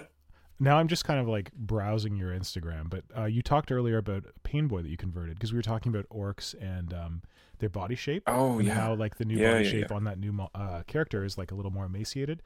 And you said you used one of the A weird boy. yeah, you did a weird boy out of one of the vampire models. That guy, the floating one. Yeah. Yeah. Oh man, really cool. Yeah, I'm just he trying was to fun. like find like my favorite bits, and then I gotta find that teleporting squig, but it might take me a bit. El Squigo. Yeah, he's a bit of a way down. But there's all kind like, yeah, if you're not following Grim and Gribbly on Instagram, you really need to, because you can just scroll down through his page and there's all kinds of goodness. I just found a new orc war boss here with some giant ass claw hands based on a Oh, yeah. dreadnought. I love it. I love it. Yeah, he was a commission. I made him for a guy who is no longer on Instagram, I don't think, but he was Oh, he was okay. actually a really fun build. I was sad to get rid of that one. You got some boats. You got some like stompas or whatever the heck they're called. You got whatever the hell these things are. You took like pink horrors and like creepily sculpted over their Oh yes, faces. yeah, the Horror Brothers. Yeah, they were Oh, fun. based on squigs. Oh man, they're really cool. Yeah, squigs with just green stuff smoothed over the eyes. They were a fun So conversion creepy. to do. Oh, and then we talked about your orcs, but you also mentioned that you have a force of space trolls. Yes. So you did a conversion of, I think it was Gazgul into Yeah. a troll war boss. Yeah. Do you want to talk about that one a bit? Probably the most terrifying conversion I've ever done because it involved cutting a massive hole in a really expensive model, but Oh, come on. You can do that. Amazing. wasn't sure at the time. Yeah. Yeah, so I wanted to do like the space trolls, and I wanted to do them as a project for a really long time. And I started off by converting all the characters. So he's my Gazgul. I've done a mech, I've done a weird boy, and I've done a pain boy. And the trolls will be my next project, I suppose, if I need a break from everything else that I'm doing. One of the really awesome things I think about the way you work is that if someone is like new to converting in the hobby, or new to sculpting, or new to like kit bashing and stuff like that, you post. Some people don't really post their work in progress. They just post their completed stuff. But you do a really good job of posting all of your progress. And like even on that the Gazgul stand-in that we were just talking about, you can see the final model painted. You posted this actually about a year ago, May 22nd, 2020. Yeah. But you can go back and see all the different phases you went through with it. Like you had one where like the Makari character was like sitting on his shoulder with the banner pole. Yeah. And then there was another one where you just have him posing with with his staff, and you're trying to like block it out, figure it out. So Yeah, and then just like another one where you can see like how you did cut up that really expensive model and just get all the pieces together. Yeah, for me, I think that's just what I find interesting. I like seeing how people work and seeing what's going through their heads as they're figuring out builds, especially like a really involved or complicated build like this one that required a lot of sculpting work and a lot of restructuring of a really big model. Yeah. And just trying to make it completely my own. Yeah, so I love that kind of stuff, but I always worry that people don't love seeing it. So I foolishly I used to post too. a lot more of my progress, and I don't post as much these days. Oh, is this your mech? Troll mech, I think, or what is this? Yeah, troll mech from the guy from Shadespire. I think you used one of the Shadespire models or something. Warhammer Underworlds. Yeah. The Mollog. Yeah, he's really cool. Oh, and I think it's also got your weird boy. So I was trying to your weird boy. Is that the kind of dancing troll dude? That's the one. Oh, okay. Again, very, very minor conversion. That's the Blood Bowl troll with some armor pieces added and a staff that I scratch built. Wait, you scratch built the staff, but isn't the head of the staff from a model? The like orc glyph on it? The head is from... what's it from? I think it's from the classic metal Warbanner. Okay, yeah. It looks model, very familiar. I think. And I just remembered your Pain Boy. Oh, man. Man, you got so much good stuff. I can't keep up. The Grotsnick troll. Oh, man, I love this I was really pleased with him. He was fun. Especially like how you painted his flesh, like the pink and green kind of mottled worked very, very well. Yeah, the trolls are fun to paint. I really do need to revisit them. I'm glad to hear you're going back to them because, damn. well, I will be, especially now that like modern orcs seem to be leaning back more towards the beast herders and the monsters, because then there's more of a framework to support characters like this, which is going to be really cool. I did love building that Pain Boy, especially. He's another one of my favorite conversions, because he's another one of the Jellipox infected models that I just wasn't a huge fan of. Yeah, I didn't notice. You know the one with the tentacle arm? That's where his body comes from. I hate that model so much. I used part of it to make my Crudox. Yeah, and it's like the butt of my Crudox, which is a statement about how bad that model is. It looks like ass. Exactly. Yeah. And then I forgot about this guy too. Like your crazy Nurgle death horseman of the apocalypse dude. Oh, the centaur type guy. Yeah. Amazing. Yeah. Was that for you? I'm was that just a commission? A bit of a hobby butterfly. No, that was for me. That was just an idea I got into my head and decided to throw it together over the space of about an evening or two. Amazing. Which is usually how my builds come together. It's usually just a dumb idea, and then I have a rummage in my bits box and see what I've got and see if I can build it. Oh, man. It's so cool. Did you wind up changing it? Oh, yeah, you added like a back banner and like from the rider to the more sort of centaur like. Yeah, that's another thing that you've got on me about before. Like I'm continually changing things. It's never. I was actually about to comment on it because I'm like, you'll get it to a point where I'm like, yes, you nailed it, and then you're like, no, I'm gonna mess around with it a little more. I'm gonna change it up. I'm like, no, it was perfect. It was so perfect. Like you had the dude with the hand. He just had like the empty hand, the previous version of the Centaur, and I was like, oh man, yeah, I love it. He's got like that scythe, he's got like the limp mutant hand, and you're like, no, I'm gonna put a staff in his hand too. I'm like, oh, come on, buddy, you had it. Yeah, I'm a very indecisive converter. I'd say you're very iterative. Like you're constantly iterating. Oh man, I could just go, okay. I need to stop because I could just go through your stuff all day. Like there, who's this guy? He is the one you sent to Quarter Paint. With the gun. Yeah. He was fun. He was a fun build. What is that orc model that has that head with all the like optics on it? What's he called again? Snickrot. Oh man, I love that model. I always get confused between the two. It's Snickrot, the commando character. Yeah, he's a really cool model. He was a fun build. He's one of my favorite orcs that I've done.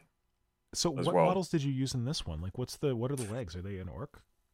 have the plastic ogre tyrant that came out relatively Nice. recently. I say Okay, yeah. relatively recently; it was nearly 2 years ago. Yeah. But yeah, last year just doesn't feel like it happened. No. He's mostly that plastic ogre, and then his torso is the third Jellypox infected. I've used I all see the three in green various plastic in there. models. Yeah. Yeah, that's what that is. And then the gun is from a flash kit, and I extended the barrel and added that sort of flared like trumpet bit to Yes. look more like an old Like a elephant gun. blunderbuss or Yeah. oh, it's so cool. Okay. Um, long story short, if you're not following Grim and Gribbly on Instagram, you need to.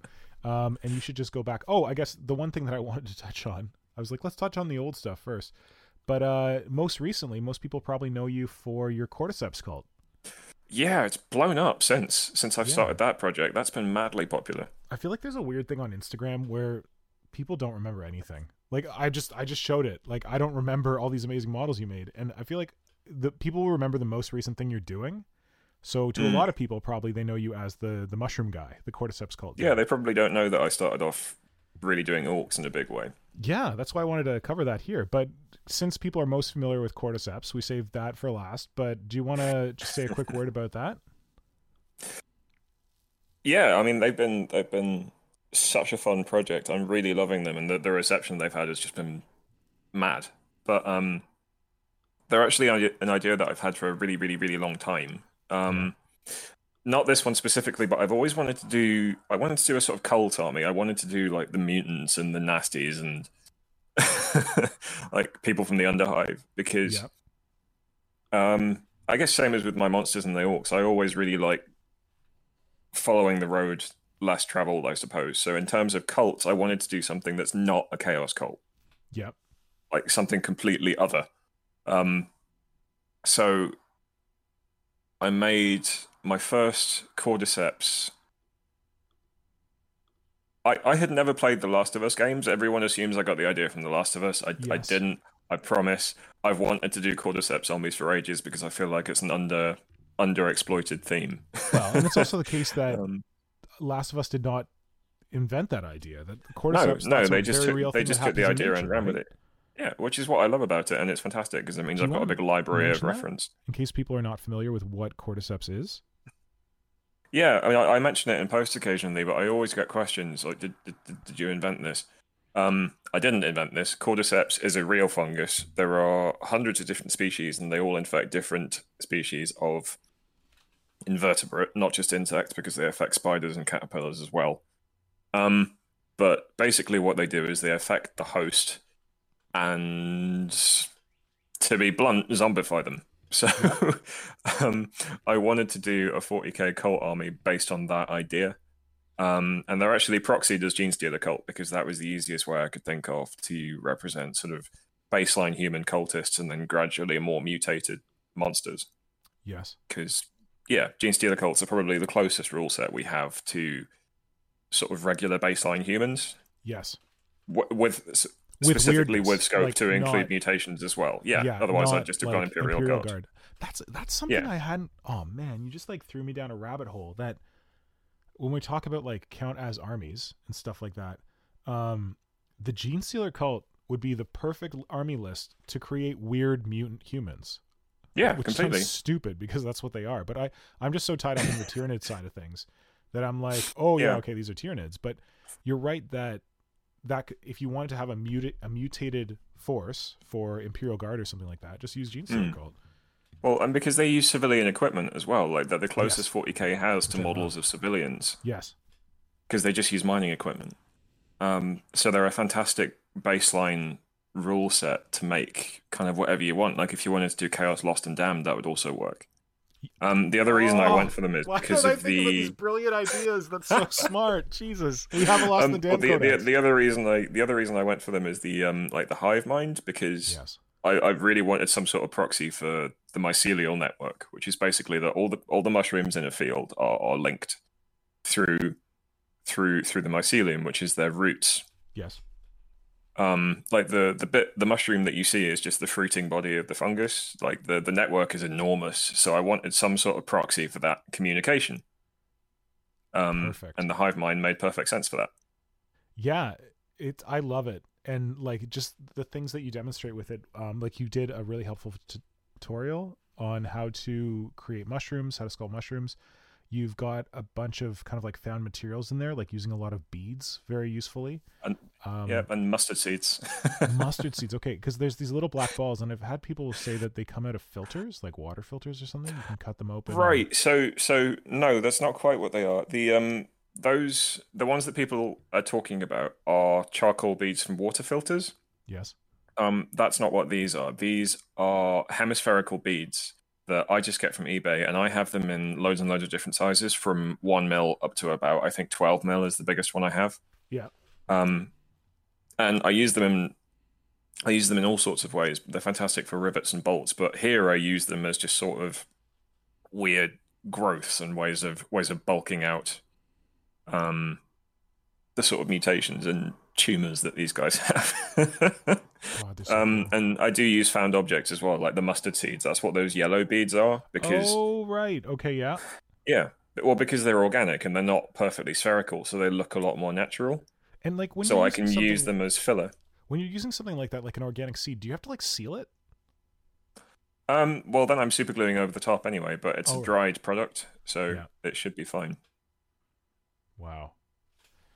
Oh yeah. So if someone out there wants to learn how to sculpt mushrooms, Grim and Gribbly's got an excellent tutorial on his Instagram. I get so many questions about it even now that I've written, I think, 3 tutorials. Well, so that's the thing. Like, I think we all assume that anyone who looks at our profile has an exhaustive view of our profile, but yeah, we don't.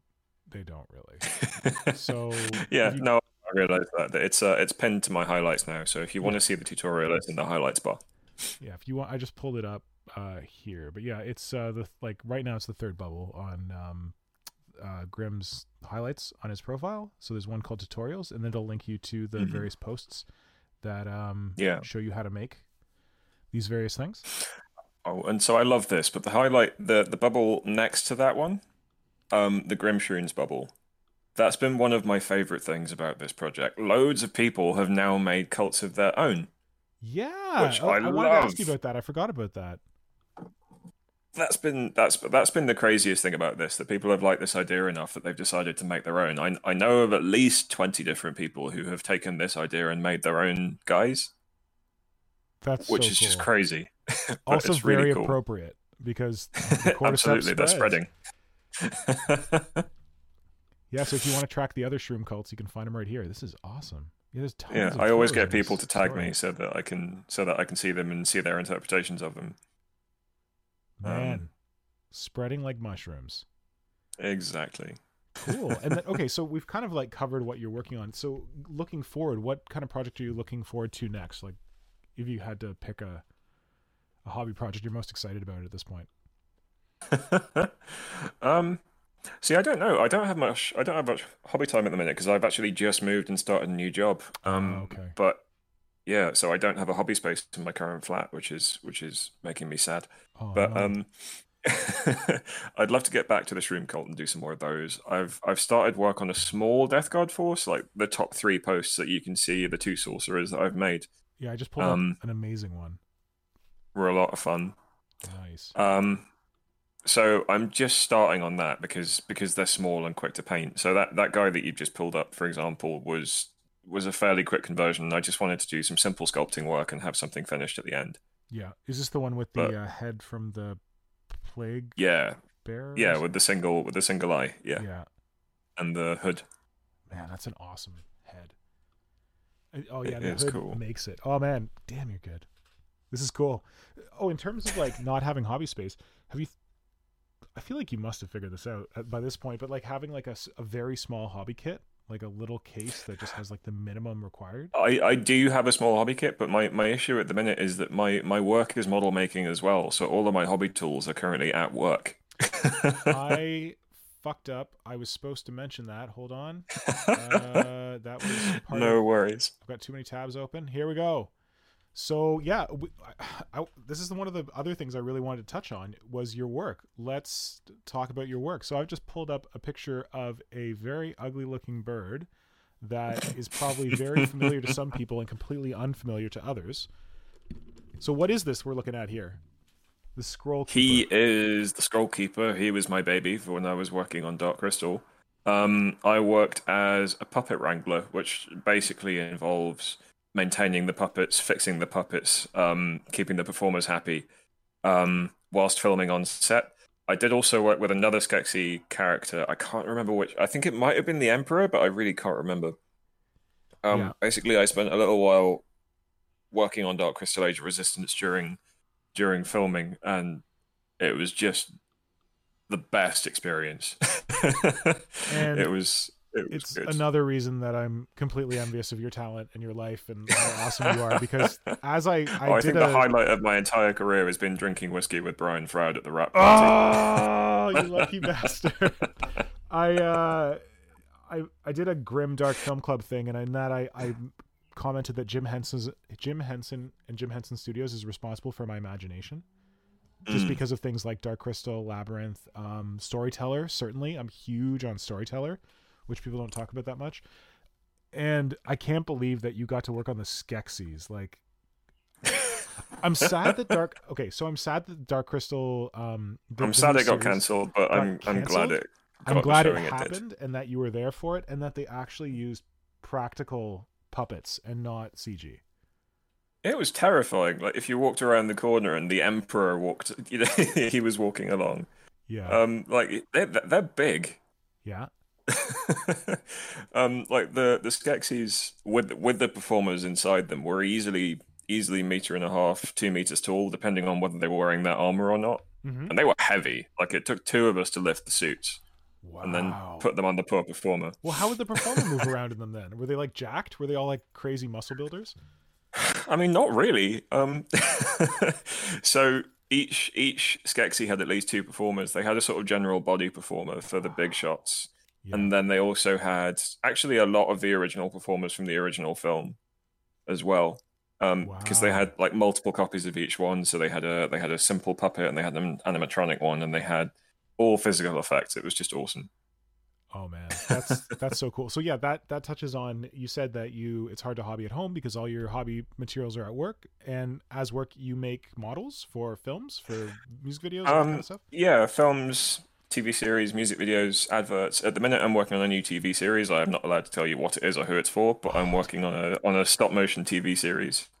So all of my model making related stuff is at work. So I couldn't hobby even if I wanted to at the minute. Can't I like send you some shit? Like, I could I'll bust off some epoxy sculpt. I'll send you like a couple of tools, so you can have something at home. We need your art, man. Yeah, I know. I miss it. For your mental health, because creative expression is a mental health thing, and it's helped me through the pandemic. I mean, I'm concerned about that too, but I'm also, I want to get some more of those ideas out of that brain of yours. You just want me making shit. I do. I want everyone making shit all the time, because you guys all come up with such good ideas that it just, like you said, like you showed the Cordyceps cult. Had you not chased down that idea, there wouldn't be 20 other armies making the same thing. Yeah.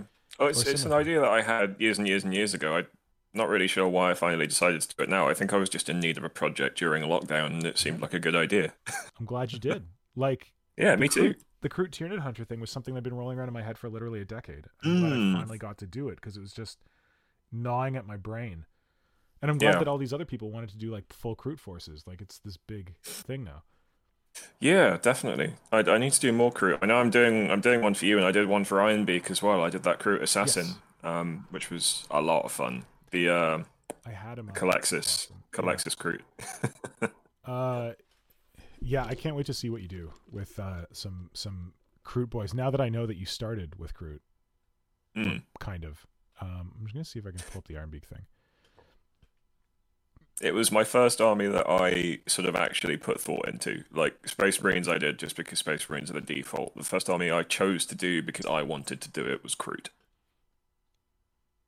You're OG Kroot, man. That's awesome. This game is late. Yeah. Oh, okay. Awesome. So I think that we've covered off most of the stuff that I wanted to cover off in terms of how you got into the hobby and where you're at with the hobby currently. I'm glad that we also touched on your work as a model maker. I also want to plug your other profile on Instagram, in case people are not aware of that, which is Vague Monkey. Yeah, I have multiple profiles. Dude, we all do. Come on. Just to keep things separate. Are you even Yeah, on I know. Instagram if you don't have at least 3 profiles? Come on. So yeah, the Vague Monkey stuff is that. So that's more like, uh, vintage. No, That's what do we call these now? Super cool toys. I don't know. designer toys, I think Designer is toys. the normal term for them. But it's just my personal non-hobby sculpture work, I guess. Yep. Um, because I wanted to have things that I've made completely from scratch and that are just mine.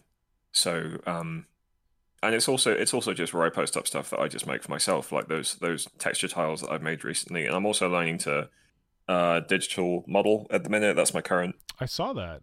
thing because I'm traveling around a lot, so it will be helpful if I can make things on the move.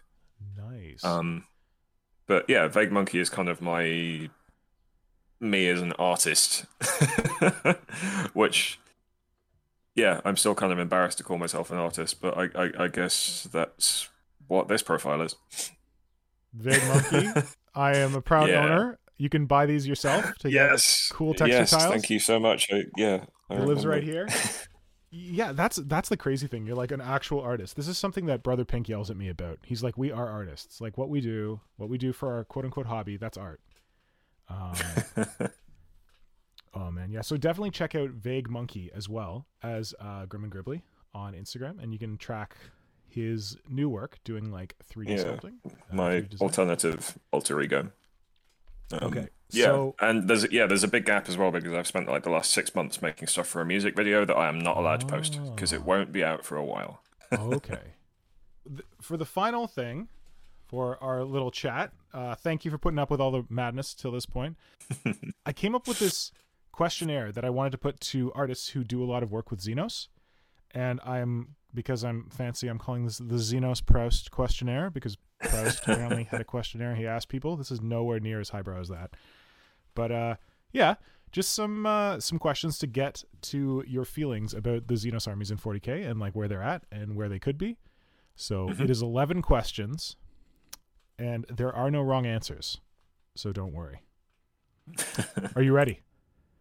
Yes. All right. Question the first. What is your earliest memory of Xenos? My very earliest will have been when I got that Hive Tyrant. Um, yeah, my first 40k model. The early Kraken Tyranids. Nice. Okay. And the second question, these are probably should be the same question, is what is the first Xenos model that you actually own? Because you might have a memory of Xenos that comes before the model, but it's probably that Hive Tyrant. Yeah, I'd say so. I mean, there's a bit of crossover. I remember scrolling through the Games Workshop website, and I remember looking at the rest of the range, like the old Hive Guard that had like the sort of helmets and the weird sort of fan shields. I remember seeing those on the website, but the Yeah. first model I actually got was the Hive Tyrant. Nice. What do you think is the most overrepresented Xenos race in terms of Oh people's man, collections, Instagram, whatever, hobby? probably Orcs to be honest. Really? I certainly know of the most Orc collectors, but that may just be because those are the creators that I follow. I'm not Right. really sure. Generally, I would say Orcs or possibly Necrons, I guess, at the minute, just because they're in the starter set and it's very easy to collect them now, and they're just such a quick army to paint too. So if Good you feel point. like dipping into 40k, then Necrons is probably an easy way to go because, like I said with my scheme, you can paint them so quickly, Yep. and then they're really forgiving to play with as well. So as far as entry level Xenos go, Yep. probably Necrons. Okay. The Xenos race that has most fertile ground for a Space Marine style deep dive, as in the Space Marine line, the current Space Marine line that has Oh, I 40,000 got models you. in it. Like if you could pick Yeah, one Xenos correct. race that would have that depth of it, like Games Workshop gave them that depth of a line, it's never going to happen. But if you did, what would it be? I want to say Tau, actually. Really?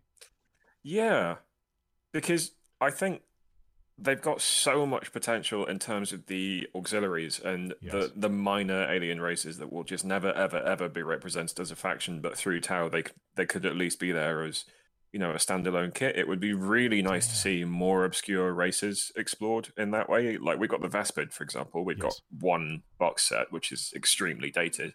Yes. But I would absolutely love to see, well, like we talked about, underrepresented Xenos represented in at least some minor way. And I think the faction most suited to that is probably Tau, because you could just have, a single auxiliary box of Crud or Demiurge or whatever.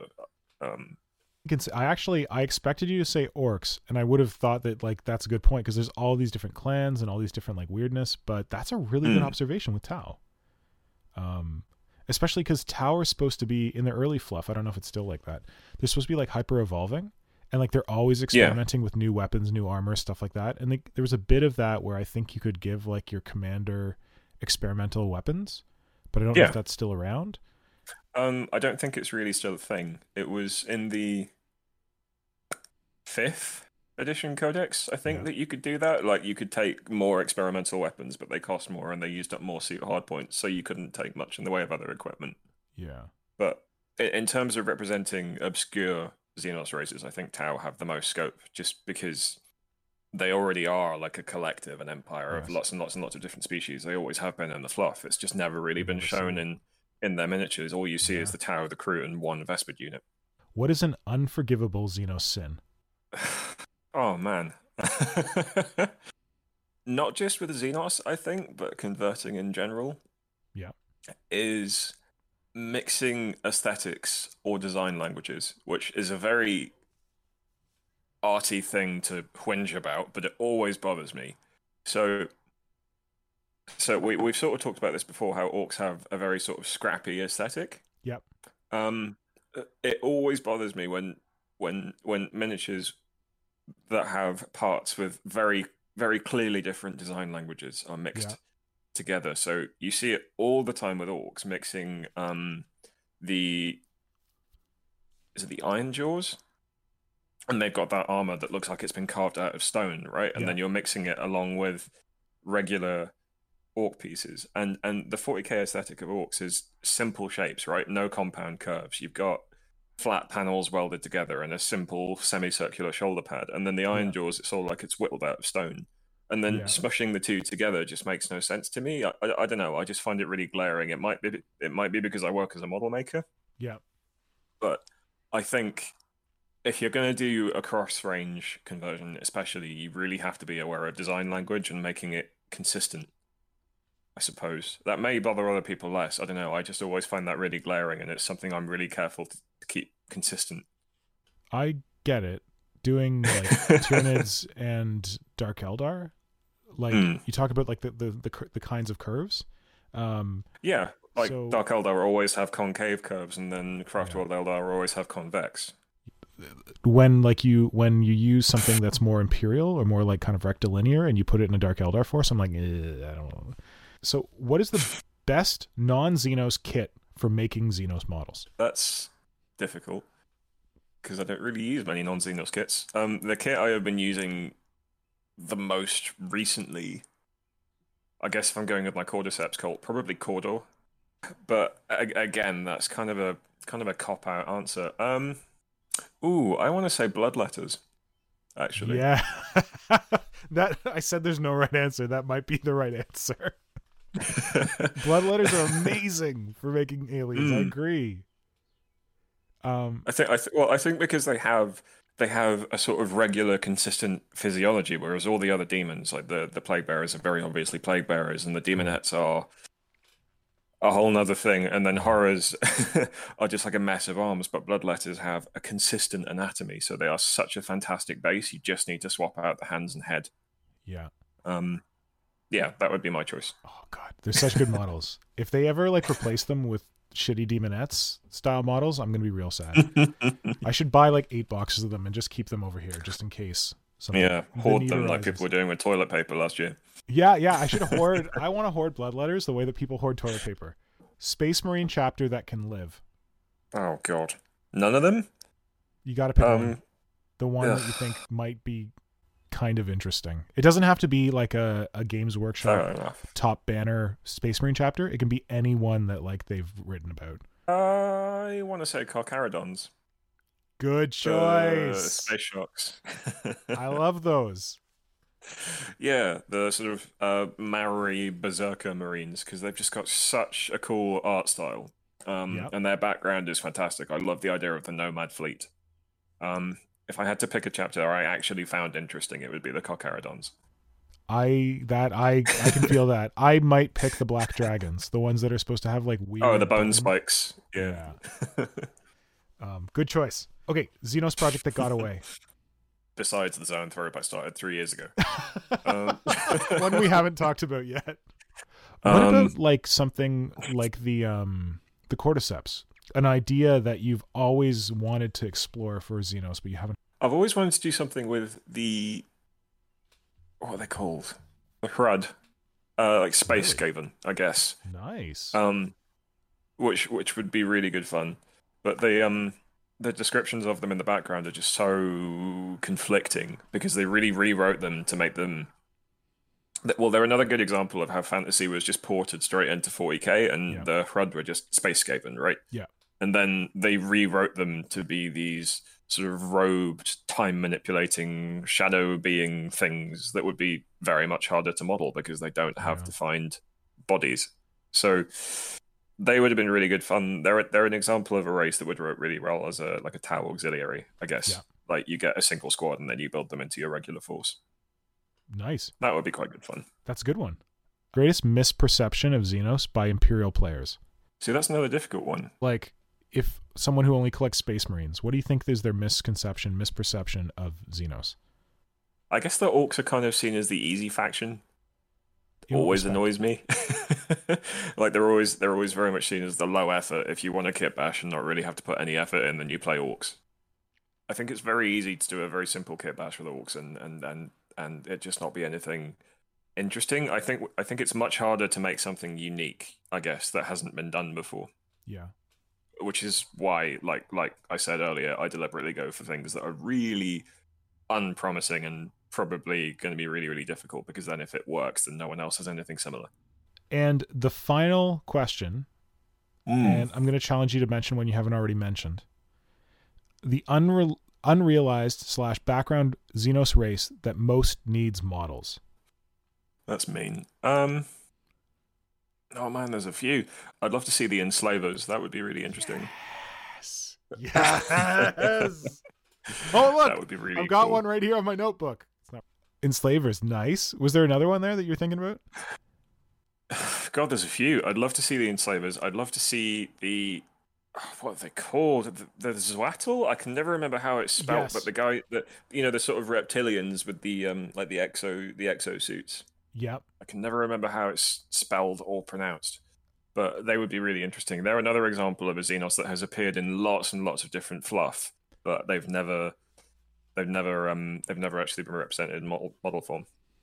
Nice. They'd be really cool to see. Oh, that's a good. Those are both very good choices. Until recently, I would have said Zotes, but now they've got a model again. Yeah. So I mean, I would have had hope that we could see Enslavers and like Zwatel or whatever through Blackstone Fortress, but apparently we're not doing that anymore. So maybe Tau, as you observed. Yeah, possibly. I mean, Tau just make the most sense to me because they're the easiest to dip into and make just a one-off, rather than having to make a whole range. Oh man. Okay, that thus concludes the Xenos Proust questionnaire. You've done an excellent job being the first person to ever take that questionnaire, and that was some really good answers in there. Happy to be a guinea pig. Okay, Alistair, that was all that I wanted to really touch on this time. So thank you so much for making the time to chat with me today, to chat orcs. No worries. It's been really good to talk finally. Yeah.